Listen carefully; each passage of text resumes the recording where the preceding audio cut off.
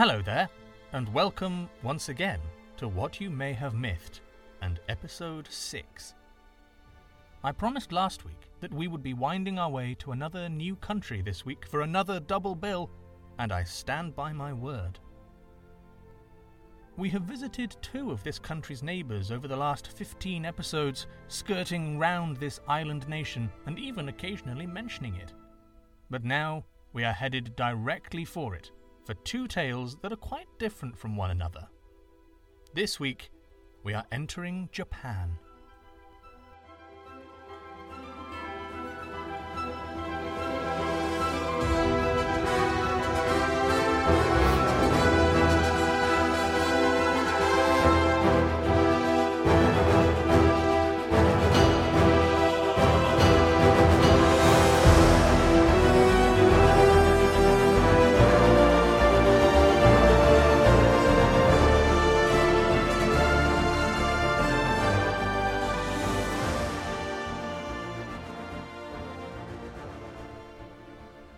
Japanese mythology is less of what we would call a conventional mythology, such as Norse or Greek, and more of an amalgamation of lots of folk tales, beliefs, and stories that come from the many islands that make up Japan. But that does not in any way mean that it is any less entertaining than the other mythologies we have explored so far. I was at the Natural History Museum in London recently, and there they had an exhibition about earthquakes. In this exhibition, they had an earthquake room where you could stand and feel what it would have been like at the time of the Kobe earthquake in 1995. Obviously, there was nothing there compared to the tragedy that the people of Kobe suffered, but it was there to just give an idea. But on the wall of the exhibition was a Japanese legend regarding the origin of earthquakes. This is what it read. According to Japanese legend, earthquakes are caused by a giant catfish called Namazu, which lives beneath the earth. The catfish is restrained by a mighty, magical rock held down by the Kashima, a Japanese god. Whenever the Kashima relaxes his guard, the Namazu thrashes about and creates an earthquake. At 5:46 a.m. on Tuesday the 17th of January 1995, the catfish stirred under the Japanese city of Kobe. Just like the African tale of thunder and lightning last week, the folktales of Japan sometimes give a reason for the supernatural powers of the earth before we started to understand what they really were. But then again, who's to say that earthquakes aren't caused by a giant catfish? Anyway, on to today's stories, and it's another double bill. Don't say I don't spoil you. These are 2 very different folk tales. The first concerns an evil stepmother, not at all a cliché, and the second, some talking animals, my favourite kind of tale. Enjoy. The Little Bamboo Flute. Long ago, in Yedo, there lived a very upstanding gentleman who was good and kind and honest. His wife was very similar in her ways, but much to the man's secret grief, she did not bear him any sons. A quick side note, this story was written when having a son was incredibly important to parents, as it was believed that they would be far better suited to caring for their parents than a daughter would. This is obviously not true in today's society. The couple did have a daughter, though. A daughter called Oyone, which translates as rice in the ear. Yes, you heard that correctly. They loved their daughter more than anything. She was perfect in every way. She was the apple of their eye. Tragedy struck, though, when Oyone was 12. At the beginning of the year, her mother fell ill, and by the time the leaves had fallen at the end of autumn, she had died. The man was, understandably, devastated. He wept for days and lay on the ground, refusing any comfort, and for a long time he did not eat or sleep. Oyone, however, remained silent. Time wore on, and the man inevitably grew out of his grief and returned to his business. As the snows of winter fell, they covered the grave of his wife. The path between his house and the grave was under a white blanket too, and it lay undisturbed, except for the faint prints left by a child's sandaled feet.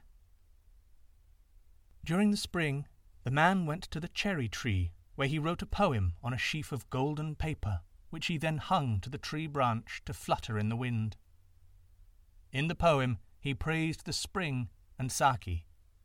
He then planted an orange lily of forgetfulness, and from then on thought no more of his wife. But Oyone remembered. Before that year had come to a close, the man brought a new bride home. She had a very fair face, but her heart was rotten. The man was besotted, however, and didn't see the evil in her. He introduced his daughter to this new woman, and from then on he believed all was well. Because her father loved Oyone, her stepmother was filled with jealous hatred, and every day she was cruel to the child. Her cruelty and hatred towards Oyone was exacerbated by the child's gentle ways and patience, which she had inherited from her mother. However, as the father was always present, the stepmother did not dare commit any terrible hurt to Oyone.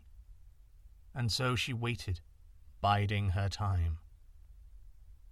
Oyone lived in fear every day and night of her stepmother, yet said nothing to her father. Then one day, the man was called away to Kyoto on business. It was a great journey from Yedo to Kyoto, but the man had to go, and he told his daughter and wife that he would be away for at least 3 months. He prepared himself for the journey. His servants saddled his horse and kitted themselves out with all they needed, and in no time at all, the last night before departure arrived. He called Oyone to him and said, "Come here then, my dear little daughter." So Oyone went and knelt before him. "What gift shall I bring you home from Kyoto?" he said. But she hung her head and did not answer. "Shall it be a golden fan, or a roll of silk, or a new obi of red brocade, or a great battledore with images upon it and many light-feathered shuttlecocks?" Then she burst into tears, and he picked her up onto his knees to soothe her. But she hid her face with her sleeves and cried as if her heart would break. "Oh, father, father, father," she said, "do not go away, do not go away." "But, my sweet, I must," he answered, "and soon I shall be back. So soon, scarcely it will seem that I am gone, when I shall be here again with fair gifts in my hand." "Father, take me with you," she said. "Alas, what a great way for a little girl! Will you walk on your feet, my little pilgrim, or mount a pack-horse? And how would you fare in the inns in Kyoto? No, my dear, stay, but it is for a little time, and your kind mother will be with you." She shuddered in his arms. "Father, if you go, you will never see me again." At her words, the father felt a sudden chill around his heart that gave him pause. No, he thought, she is but exaggerating. Must he, a strong grown man, be swayed by a child's fancies? He put Oyone gently from him and slipped away as silently as a shadow. The morning of departure came, and Oyone came to him before sunrise with a little flute in her hand, fashioned of bamboo and smoothly polished. "I made it myself," she said, "from a bamboo in the grove that is behind our garden. I made it for you. As you cannot take me with you, take the little flute, honourable father. Play on it sometimes if you will, and think of me." Then she wrapped it in a handkerchief of white silk lined with scarlet, and wound a scarlet cord round it, and gave it to her father, who put it in his sleeve. He then departed and went his way, taking the road to Kyoto. As he went, he looked back 3 times and saw his child standing at the gate looking after him.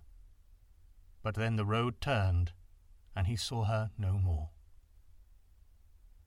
The city of Kyoto was great and beautiful, and so the father of Oyone found it quite easily. His business during the day went very well, and his pleasure in the evening was deeply relaxing.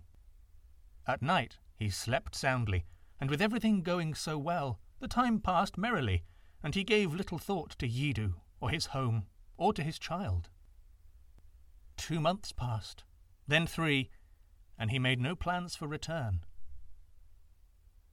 One evening he was getting ready to go out for supper with many of his friends, and as he searched in his chest for a certain silken hakama which he planned to wear as an honour to the feast, he came upon the little flute which had lain hidden all this time in the sleeve of his travelling cloak.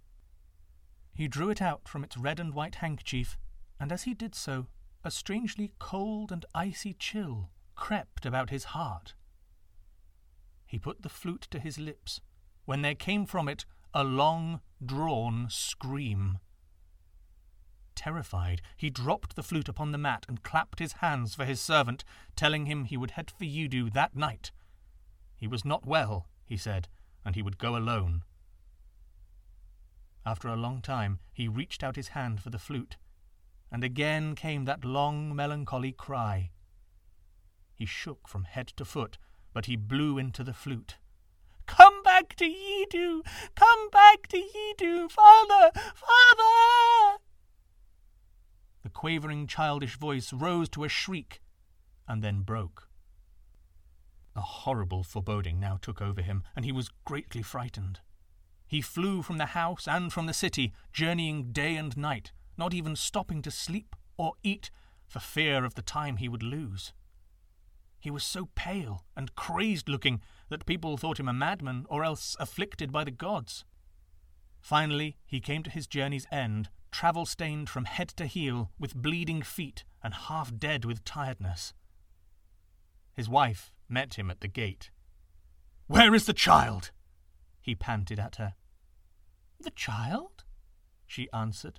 "Aye, the child! My child! Where is she?" he cried in agony. She laughed. "How should I know? She is either with her books, or she is in the garden, or she's asleep, or maybe she is playing with her friends, or—" "Enough! No more of this! Come, where is my child?" Then she was afraid. "In the bamboo grove," she said, looking at him with wide eyes. There the man ran and searched for Oyone among the green stems of the bamboos, but he did not find her. "Oyone! Oyone!" he called. Again and again, "Oyone! Oyone!" But he had no answer. Only the wind sighed in the dry bamboo leaves. Then he felt in his sleeve and brought forth the little flute, and very tenderly put it to his lips. There was a faint, sighing sound. Then a voice spoke, thin and pitiful. "Father, dear father, my wicked stepmother killed me. 3 moons since she killed me. She buried me in the clearing of the bamboo grove. You may find my bones. As for me, you will never see me any more. You will never see me more." With his own 2-handed sword, the man did justice and slayed his wicked wife, avenging the death of his innocent child. Then he dressed himself in a coarse white robe with a great rice-straw hat that shadowed his face. He took up a staff and a straw raincoat and bound sandals on his feet, and then set forth upon a pilgrimage to the holy places of Japan. And with him he carried the little flute in a fold of his garment upon his breast. The Little Peachling. A long, long time ago, there lived an old man and an old woman. During the day, the old man went to the mountains to cut grass, and the old woman went to the river to wash clothes. It was one of these days, whilst she was washing, that a great big thing came tumbling and splashing down the stream. At first the noise scared her, but when she saw what it was, her terror evaporated and turned to surprise and happiness. Using a piece of bamboo nearby, she pulled it towards her. When she had pulled it close enough, she picked it out of the river and found that it was a very large peach. Quickly she finished her washing and returned home, intending to give the peach to her dear husband to eat. But there was another surprise in store for her. Back at home with her husband, she cut the peach in two, but rather than revealing a stone, out came a child from the large kernel. Seeing this, the old couple rejoiced and named the child Momotaro, or Little Peachling, because he came out of a peach. Obviously. As both the old people took good care of him, he grew and became strong and resourceful. Demonstrating these qualities only raised their expectations of him, and they gave as much money as they could, still not much as they were quite poor, to take care of his education. As he grew, Momotaro found that he was superior to everybody in strength, and became determined to cross over to the island of the devils, take their riches, and return home. He consulted with his adopted parents, the man and the old woman, about the matter, and asked them to make him some dumplings. These he put in his pouch. Besides this, he made every kind of preparation for his journey to the island of devils, and set out. I don't know what preparations these are, really. How does one prepare to go to an island of devils and steal their riches? If you have any ideas, let me know. The day came to set out on his adventure, and as he was hiking his way towards the island, a dog came alongside him and said, "Momotaro, what have you got there hanging at your belt?" He replied, not at all surprised to find a talking dog, "I have some of the very best Japanese millet dumplings." "Give me one, and I will go with you," said the dog. So Momotaro took a dumpling out of his pouch and gave it to the dog. Then a monkey came and got one the same way. A pheasant also came flying and said, "Give me a dumpling too, and I will go along with you." So all three went along with him. Quite quickly, after a hike and a row in a little boat, the peculiar foursome arrived at the island of the devils and broke through the front gate with ease, Momotaro first, then his three companions. Inside they were faced with a great many of the devil's retainers who attempted to defend their keep, but to no avail. Momotaro and his animal friends pressed inwards, and at last encountered the chief of the devils, called Akandoji. Akandoji charged at Momotaro with an iron club, but Momotaro was ready for him and nimbly dodged him. They grappled with each other for a great long while, until the immense strength of Momotaro prevailed, and he smacked down Akandoji and tied him with a rope so tight that he could not even move. Defeated, Akandoji surrendered all his riches to his vanquisher. Having collected all the precious things, Momotaro set out for his home, rejoicing as he marched bravely back that, with the help of his three companions, he had been able so easily to accomplish his end. The old man and woman were filled with joy at Momotaro's victorious return. Momotaro held a great feast for them and everybody in the village nearby, telling stories of his adventures and displaying his glorious riches.